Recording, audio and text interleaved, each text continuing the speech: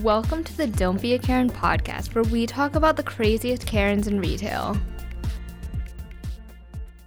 Hello and welcome back to the Don't Be a Karen podcast.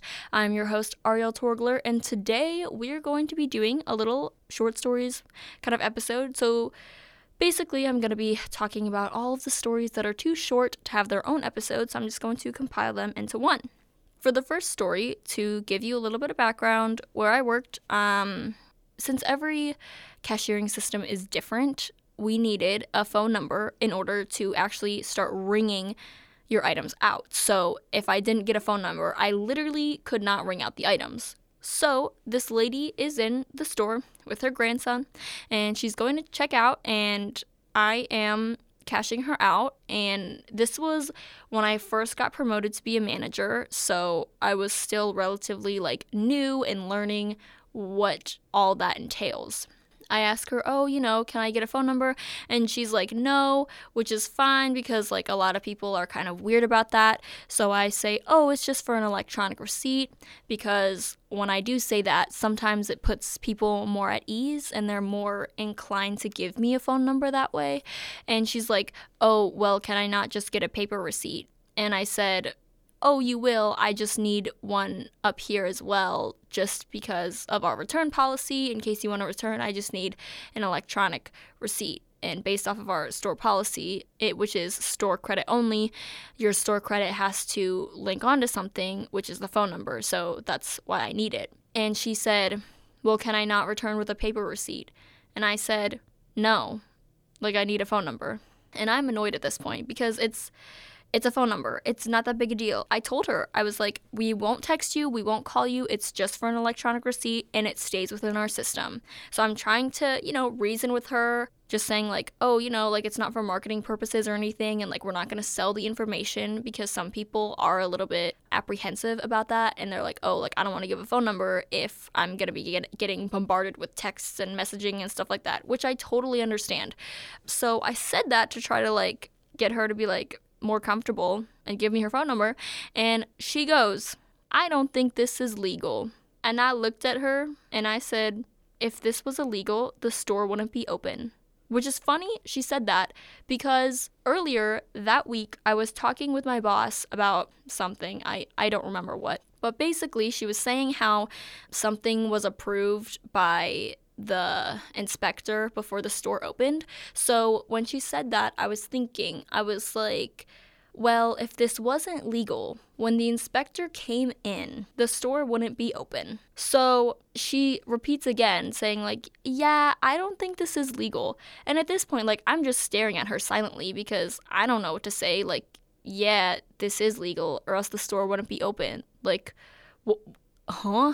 What she said did not make any sense, because this is a literal business, which you have to go through government stuff and logistics and stuff to actually open a business. So if any part of your business is not legal, you're most likely not able to open it. So I'm just staring at her blinking. That slow blink that you give someone when they say something really dumb? Yeah, I gave her the slow blink. Anyway, she goes, I've been in business for 30 years and I don't think this is legal. And I say, if it wasn't legal, the store wouldn't be open. So I eventually got her phone number, and she said, I know you're just the clerk, but I'm just voicing my frustrations. And I'm thinking, one, actually, I'm the manager, but I was not about to correct her and set her off on a whole nother thing. And two, if you think that I'm just a regular sales associate, what does you voicing your frustrations to a minimum wage worker do? They can't do anything about it. So I don't understand why. But anyway, I eventually get her phone number, and then I ask her for her name, because if I don't have the name, then I can't move on to the next screen. And that sets her on a whole nother thing. And she's like, why do you need so much personal information? And I'm just like, ma'am, I'm sorry, but I cannot move on to the next screen without it. So she reluctantly gives it up, and you know how some places have iPads and stuff where you can put your number in for rewards? So we had that, and her grandson who was not young, by the way. He was probably like in high school, old enough to know. He starts messing with the iPad and like hits the home button and is looking at the settings. And I'm so annoyed by his grandma at this point. I'm like, I'm over it. And I'm like, please do not mess with our iPad settings. He was like, oh, I'm just looking. And I'm like, please don't mess with it. Stop touching it. So they eventually left, and the company that I worked for, as most companies are now, they are going bagless. So you can, buy a bag or just carry your items out. And so I told her that we were bagless, and she was so annoyed. She just ended up carrying her items out with her grandson, and she's like, I'm gonna look into whether this is legal or not. And I'm like, okay, thinking, yeah, you go do that and realize how wrong you are. 30 years in business, right. So that was that, and I never saw her again, thankfully. The next story that I'm gonna tell you is what I would like to entitle No Trash Bags, Please. So basically, where I worked, as mentioned earlier, again, you could sell clothing there. So every place has its policy about selling clothing. One of our policies was that you cannot bring it in a trash bag or a plastic bags. And it's just for safety issues, for the issues for our staff. And everyone seems to have a problem with it. And so this lady calls on the phone and asks about the buy process, which is, frankly, a very common question that a lot of people ask. So I'm explaining it to her, and I make sure that it is clear, as long as it's in like a laundry basket, a reusable bag, or a box, that would be perfect. And so she says, okay, and she hangs up the phone. So she comes in. Mind you, earlier in the day, I had already asked people who brought their stuff in trash bags to either find something in their car or come back with it in something else that's not a trash bag, because we just can't do it. So half of the people are really nice about it and understanding. They're like, oh, okay, sorry, like I didn't know. Like, great, that's fine, And then the other half are like, well, really, because you should just do it anyway, kind of thing. So she comes in, and I'm distracted because I'm already helping out another customer at this counter while she's talking to me. So I'm already trying to do two things at once. And so she asks about the buy process, and she's holding the items in her hand.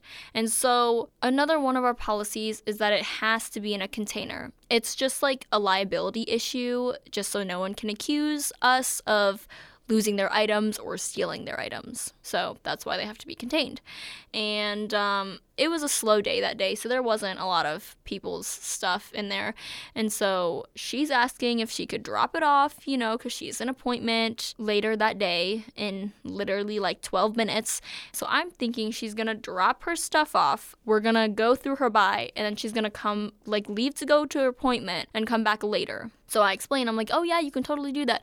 She's like, okay. And she grabs her stuff and leaves. So I'm like, okay. So I'm thinking that she's just not going to come back. And so later that day, she comes in again. So she comes in, and there were already two people ahead of her. So I'm already working on other people's stuff. And I was like, oh, do you have something to contain that in by any chance? And she says, no. And I'm like, do you have something in your car to contain that in? We just need it contained in a reusable bag, a laundry basket, or a box, just for like liability issues.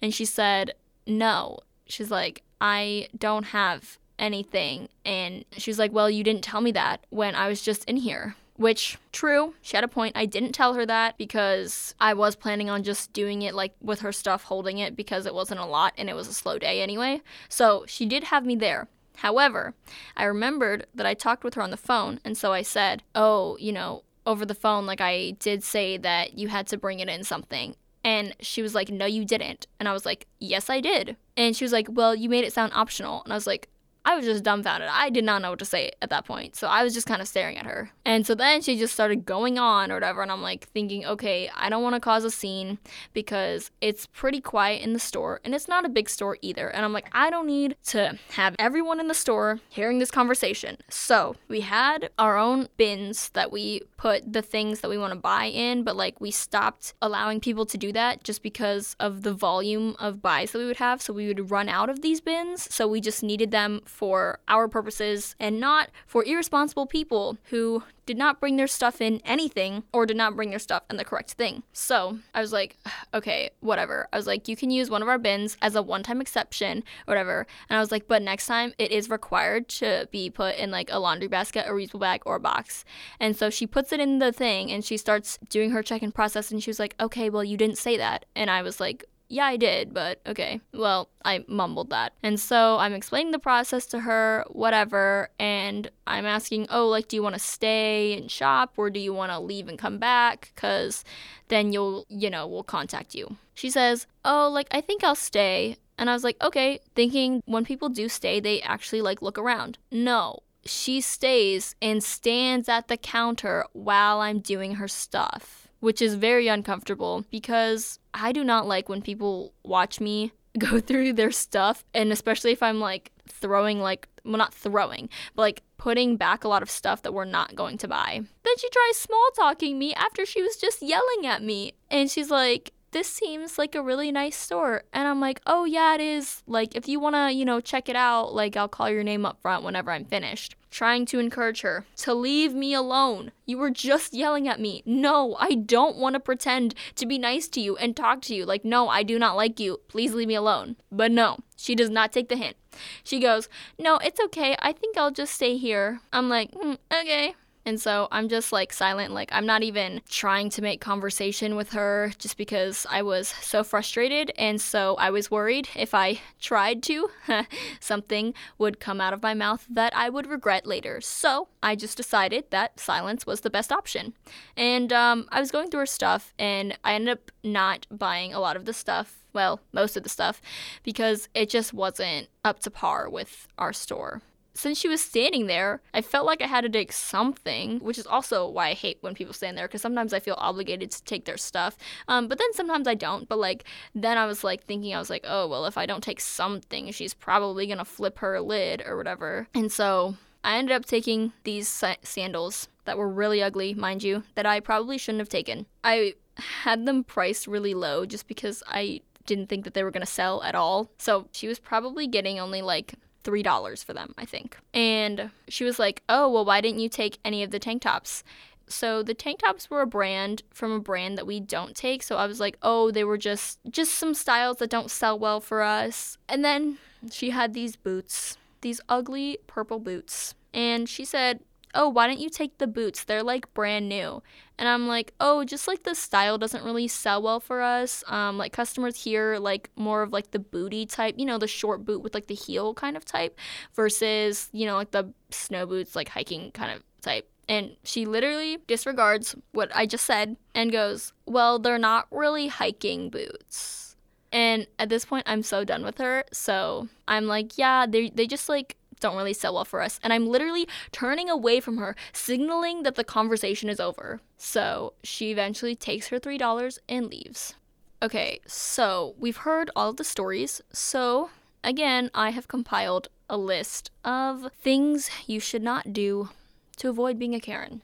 First thing is if a cashier, a worker, whatever, tells you that they cannot do something because of a store policy, do not ask them to violate their own store policy. Secondly, do not, just because you're frustrated with something, don't say you think something is illegal. I don't need to say anything more about that. That's just it. I'm gonna leave it there. And then the third thing is don't press. Don't press. Like, I literally mean, like, if you're not getting your way, don't keep pushing it and trying to do so. And of course, the final thing, if there are iPads present at the time of checkout, don't go into the settings. Leave it. Don't be a Karen because we are out of time. Please tune in next week for a special guest.